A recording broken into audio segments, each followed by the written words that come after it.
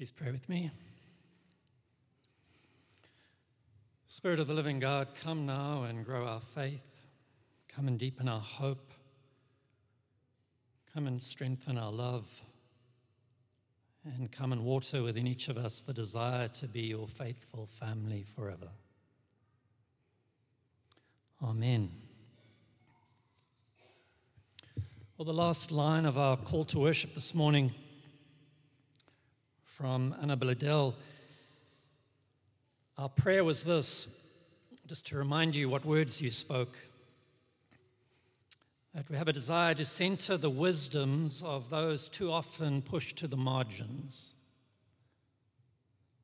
that we have a desire to center the wisdoms of those too often pushed to the margins, that we might bear witness to the complex truths of our holy, holy lives and the complex needs of our beautiful, broken world. I'm going to try and live into that with this morning's reflection.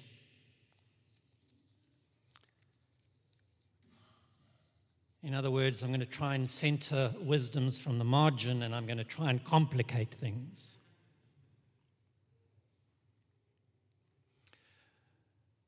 So on Wednesday morning at 4 a.m., I heard a knocking.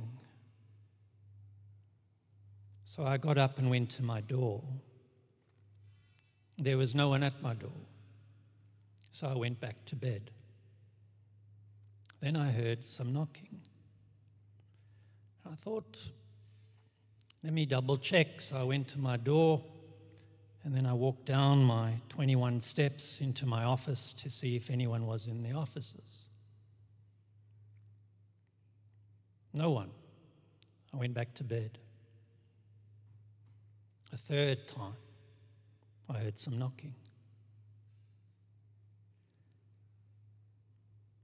At which point I figured it must be from outside. So I went down and went onto the street, and I saw a person leaning against one of the gates of one of the galleries that we rent out. And I said to him, I know what you're doing. You're stealing our brass windows, the little brass inlays, which have been slowly disappearing. He said, no. I said, yes. He said, no. I saw that there had been kind of paint removed and you can kind of see the broken bricks and tiles. And then I saw a sack on the ground. So I picked up the sack, at which point he grabbed the sack. So now we've got the sack between us. He must have weighed all of about 40 kilograms. So every time I moved the sack, he moved. And then he lunged at me with his tool that he had been using. And then two of his mates arrived with knives.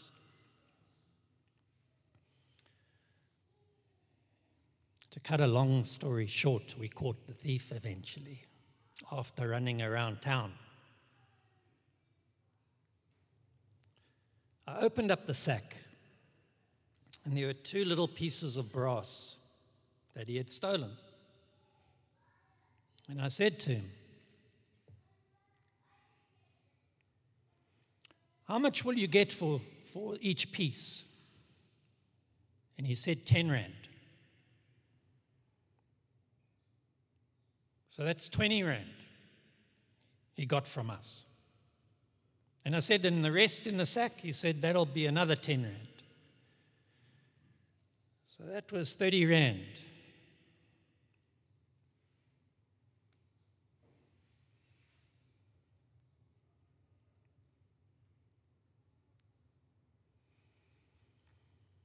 The next morning, 5 o'clock in the morning, I hear screams. I look out my window and I see one human being beating up another human being. The one human being is on the ground and he's being kicked and stamped upon, and there are 3 security people standing around, not doing nothing but not doing enough to prevent the beating. So again, I go down and discover that they had pepper sprayed the person on the ground, so not only was he vulnerable, he was blind, while this other person had beaten him up. Now, at this point, you're understanding the biblical nature of these events. Samuel and Eli. Samuel hearing a knock 3 times, and Eli finally figuring, next time, say, "Speak, Lord, your servant is listening." So what would it mean as a community if we had to say to these events, "Speak, Lord, for your servants are listening"?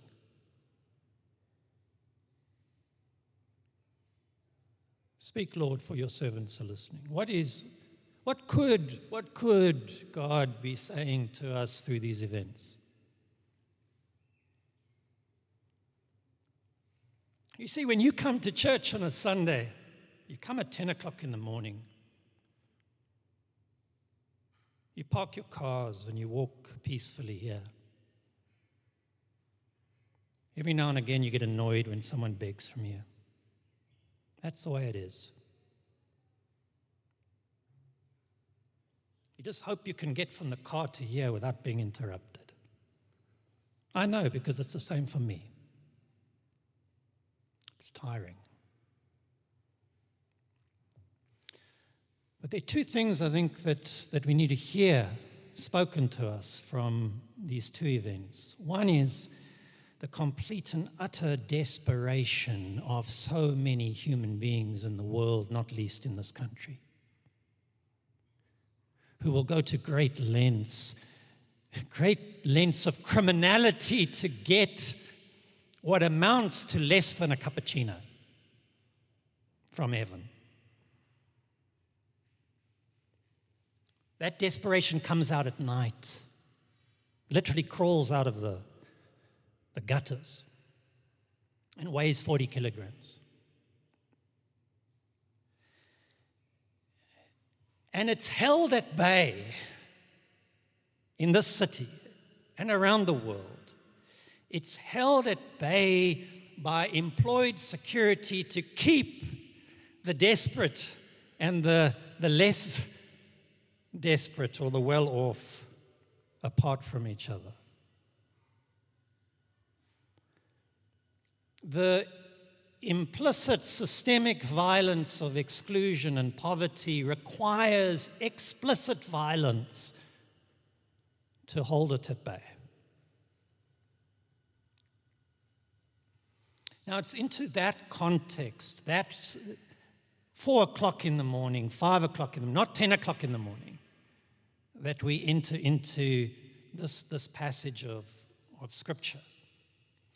Because this passage of Scripture is probably providing the world with the most important and urgent requirement of humanity that could possibly be voiced. That's the one thing. The second thing, what we hope to see this morning is how religion, and specifically the Christian religion, has been used over the years to exacerbate the problem rather than to address it and eradicate it by our particular way of interpreting the Scriptures. So those 2 things we'll have a look at. So what's the story? Master says, "I'm going away. Here, 5 talents to the one, 2 talents to the other, 1 talent." You know the story. And the 5 makes another 5. 2 makes another 2. And the master's really, really happy and says, enter my kingdom. And the one who got just the one said, no, I knew you to be a harsh master, so I buried it, put it in the ground, and here it is. And the master said, so you knew, did you? You knew, you think you know me. Well, you think I reap where I don't harvest or scatter or whatever. I tell you what, I'm going to take that one away, give it to the one who made 5 upon his 5, and I'm going to send you out into the darkness where there's gnashing of teeth. Now, many of us have grown up with a particular interpretation of that passage. You will maybe remember from Sunday school. Maybe you've even done fundraisers, when they give you 10 rand and you must try and make more money, right? And sometimes the basis of that in Sunday school is this passage of Scripture. We give you 10, go and make 10, and then we celebrate your ingenuity, etc. And I guess the message that has been taught, the overall message from this passage is don't waste what God has given you. Don't waste what God has given you. I mean, who can argue with that message? Don't waste what God has given you. Can't argue with it. But the problem is it doesn't come from this text. That's not the message of this text, although we use the text for that message. Don't waste what God has given you. And the reason how we come to this conclusion is because we make one profound mistake in assuming that the master in the text is God. Now, it's got to go a little bit easy on ourselves, perhaps, because we kind of follow the teachings of Jesus, other parables, where sometimes he does use the designation as master as God, you know what I mean? So we kind of easily assume, well, this time it must also be God. But the moment we assume that the master is God, we end up with enormous problems about God. Who is this God who gives 5 and 2 and 1? I mean, what God is that who gives 5 and 2 and 1? I thought God had no favorites. But we kind of justify, no, it's talents. It's talents. It's kind of, some people can, serve and hit a ball and whatever.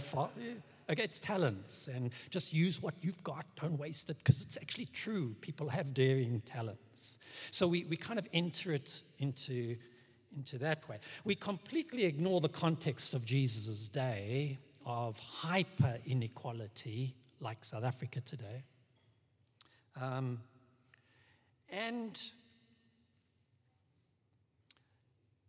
And we see the passage of Scripture through the lens of what or should I say, the dominant culture of today values.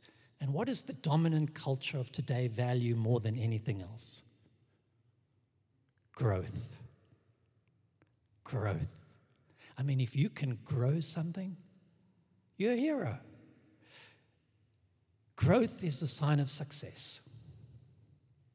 So we've accepted that as a value. It's an unquestioned value for most of us. So we see and we say, 5 to 10, brilliant. The person growed it.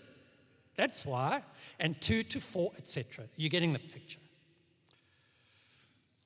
But it's problematic because who is this harsh master that reaps where they haven't sowed? I thought God was the gardener who generously sowed, even on hard soil, even on the pathways. I thought that's God's nature, to abundantly sow, not to be discriminatory. So the next problem with this passage of Scripture is that ask any tele-evangelist. When they've got one jet and they want a faster jet, and they ever get cornered in an interview about, you don't think this is like a little problematic? They say, no, man, remember the talents, 5 to 10. Jesus just wants to bless you. Okay? And it's a sign, it becomes a sign of their faithfulness, right? Their riches become a sign that they and God are like, They're like there. All right? They're connected. It becomes a sign of it. And so this is where religion, and particularly this interpretation, needs to repent and confess its sin in the world, because what it's done is endorse hyper inequality in the world.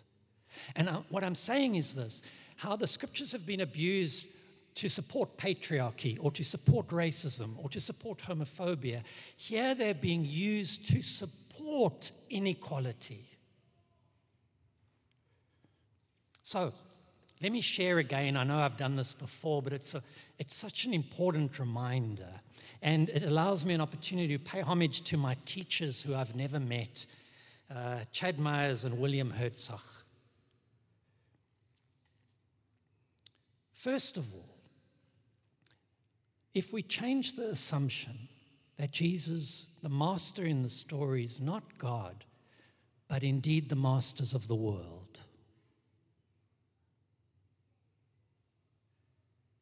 the elite of the world. Now let's enter the story. Meaning that Jesus is trying to bring to our attention the nature of the world, the structures of the world, the powers of the world, not the next life or anything like that. It's about human. In a situation that Jesus was so aware of the inequality, of people doing criminal activity for 10 rand, plus another 10, plus another 10. That you could actually go to Polesmore prison for 30 rand.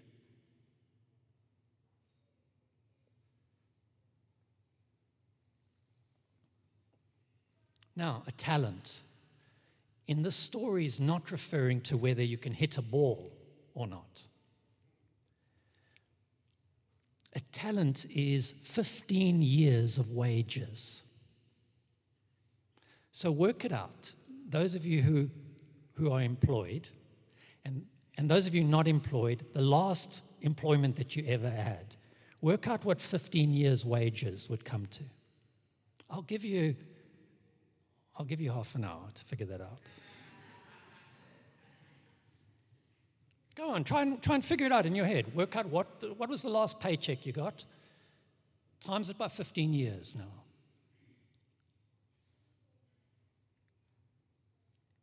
Let me take with what would be considered an easy sum, 10,000 rand a month. It's 120,000 a year.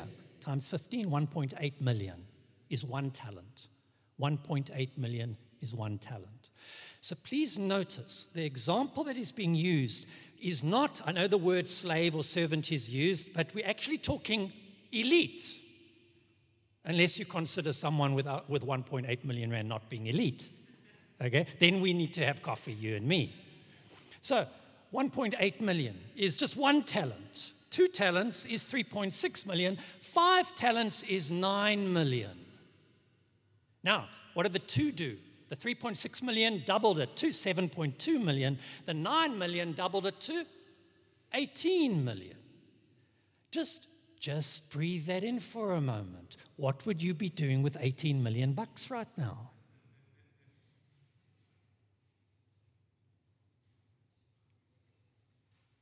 Growth upon growth upon growth. Congratulations. However, back in the day, not today, but back in Jesus' time and before Jesus' time, the value that was actually meant to be cherished was social stability. And what people figured out was this, that what contributes to social stability is social equality. Inequality leads to social instability.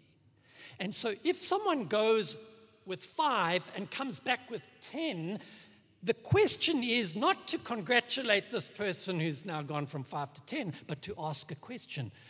Who has been left without 5? Who's missing 5? And what are they doing? The person who cooked 2 and made it 4, the question is, no, who's without the 2? because it's creating inequality, which creates social instability. And we know that in this country better than anyone else, because we're the most unequal country, and therefore we're probably one of the most unstable countries in the world that are not explicitly at war.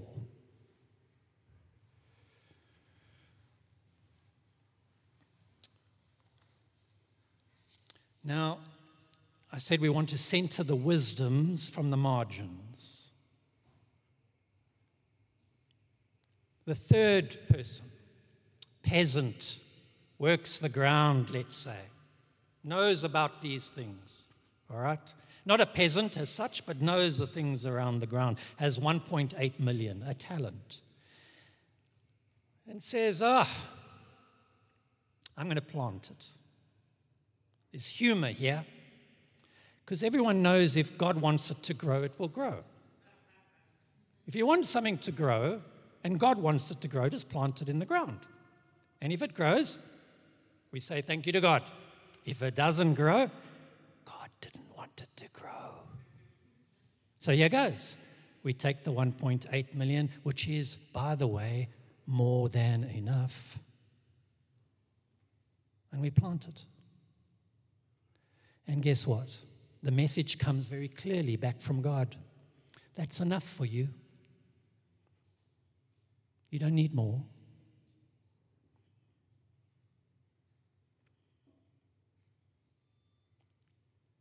I want to invite you to see, as William Herzog does, this person as a whistleblower.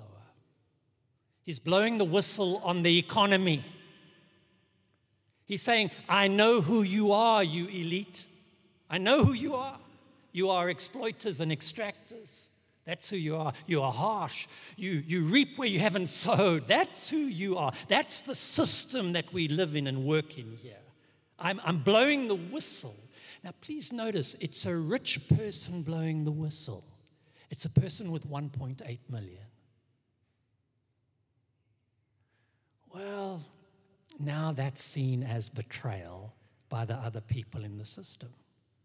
We don't need you coming to blow the whistle on the system. So you know what we'll do to you? We'll make your life very hard. We will cast you out into darkness where there'll be gnashing of teeth.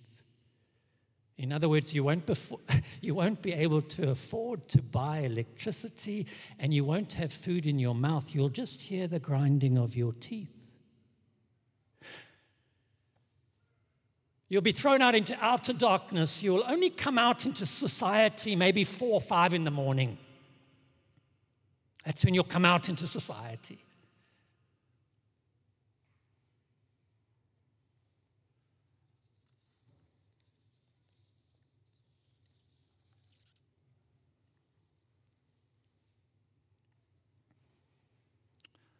Person blows the whistle on the financial systems of this world that are dependent on endless growth to survive.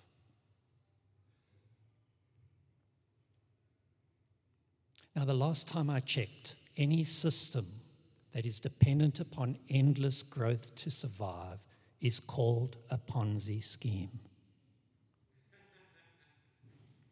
Ponzi schemes are illegal for good reason. And yet the entire system operates like that. And the person who make it illegal have decided not to make that illegal. Until one of their own blows the whistle, then he has to be dealt with.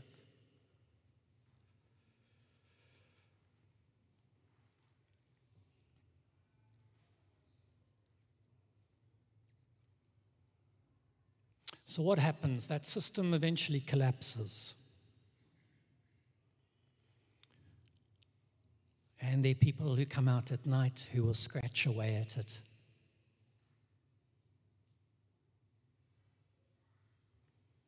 And when they're caught, they'll be sent to prison.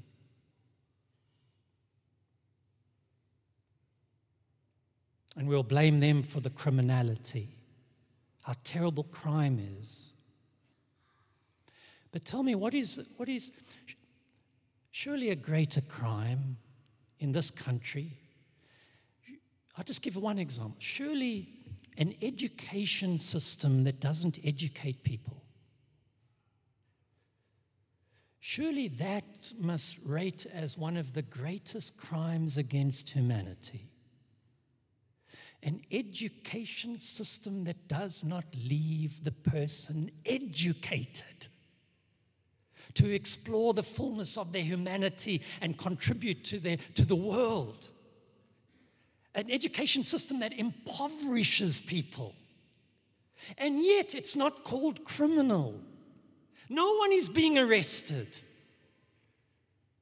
But the results of that will arrive at our door at 4, 5 in the morning, when we will then feel justified to accuse and punish. And then we call for more police, more security, more pepper spray. But what we need is more teachers, more social workers, more schools. Are you with it? We keep on getting it wrong.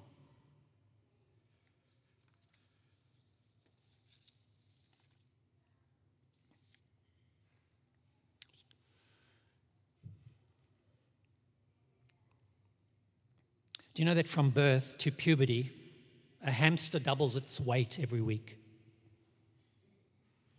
You didn't see that one coming, did you? It's called a... Huh?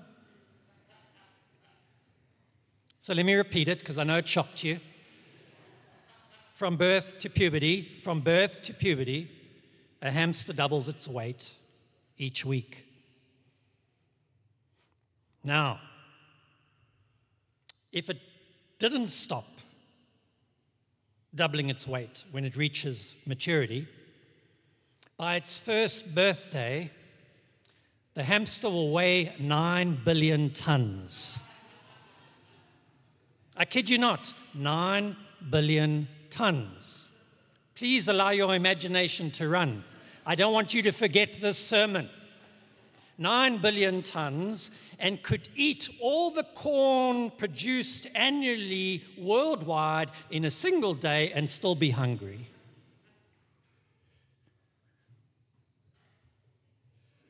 You see, nature knows that if you want to survive, you need to adhere to some limits. And if we continually live without limits, ultimately we will contribute to our own demise and death. Now, 2 examples when this has been done. You've done it, all of you here. Which makes you quite remarkable, actually. Only group of people in the world. Under day 0, when we were reaching day 0 around the drought, we were the first city in the world of the size of Cape Town, and since, that halved its water consumption.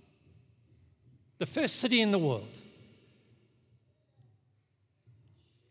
People are using that example all around the world today to figure out how to do it. It was not without severe consequences, though. Tourism. An entire industry nearly went bang as a result. So, what people are trying to put together now is every city in the world is going to have to reduce its water consumption, but how do we do so in a way that doesn't cause the ripple effect of such devastation as what happened in Cape Town? People were literally not traveling to Cape Town, not because they didn't want to come here, because nobody, they said, how can we go and drink their water? So there's one example of a society coming together and reducing our consumption, and that is going to be the new normal in the world. The problem is we keep thinking the person next to us must reduce theirs. And my last hopeful example is not only have we done it, but sometimes, we are inclined to think that one person can't make a difference, or that leadership doesn't make a difference. Do you know that under the Lula administration in Brazil, He was elected into office last year. Do you know that deforestation over the last year is down 49% of the Amazon? Deforestation has dropped 49% in 1 year because of one new leader and one new administration.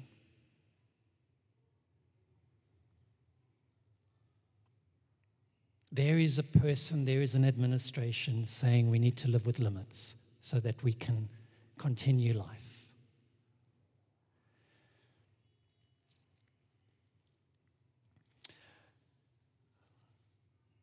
So somehow you and I think our work, certainly the work that I want to be involved with for the next years of my life, is to somehow address this. And it will mean addressing myself as an elite and the elites. It will be blowing the whistle on the systems of inequality, of just worshiping growth upon growth. It will mean myself having to learn to live with less and live more simply. And I'm convinced that simple living can only take place to the extent that we enter into community. That's the hard thing of riches. That's why rich people, I'm going to struggle to get into the kingdom. The reason is because as a rich person, I can just exist on my own and supply all my needs and live outside of community. And so as we begin to explore how we can live simply, how we can begin to share when I have and you share when you have, that's the vision that Christ, the radical vision that Christ brings to us. And that's the vision that the poor live with every day. So let's go back to day zero. Some of us changed our lifestyles for day zero. But the overwhelming majority of people didn't have to change their lifestyles because their lifestyles are on the bare minimum to begin with. They didn't have to watch how long they showered or bathed because they don't have a shower or bath. The poor live this. Now, that's not to praise poverty at all, please. But please, let's see that there are people burdened with the systems of this world. They carry the burdens of them in their daily life. And too often we criminalize them when they're caught, when they're just trying to make a living. So I hope this complicates things for you.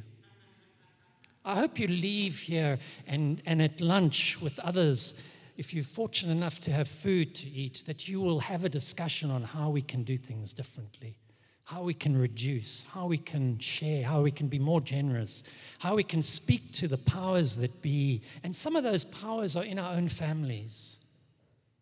How do we have the conversation in our own families?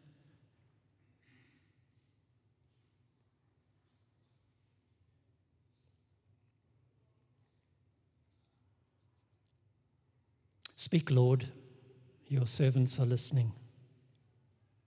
Let's pray together.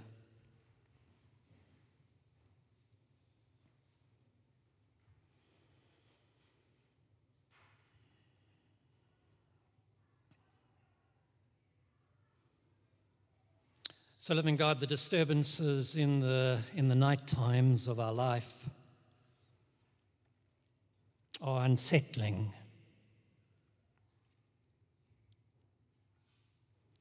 But we invite your Spirit to use them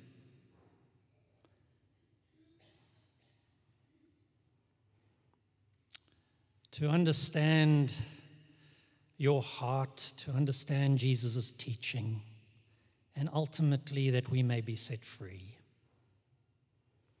So help each one of us here, Lord, whatever we do in life, help us to live with the question of how we can bring social stability through social equality. And what would that look like? And what could we do to enable that to happen? So help us to have, I guess, the courage to go on this journey. Set us free from judgment of ourselves and others so that we may be free to simply do the work that needs to be done.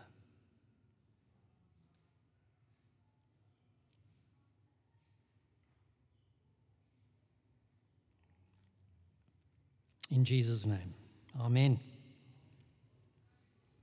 Well,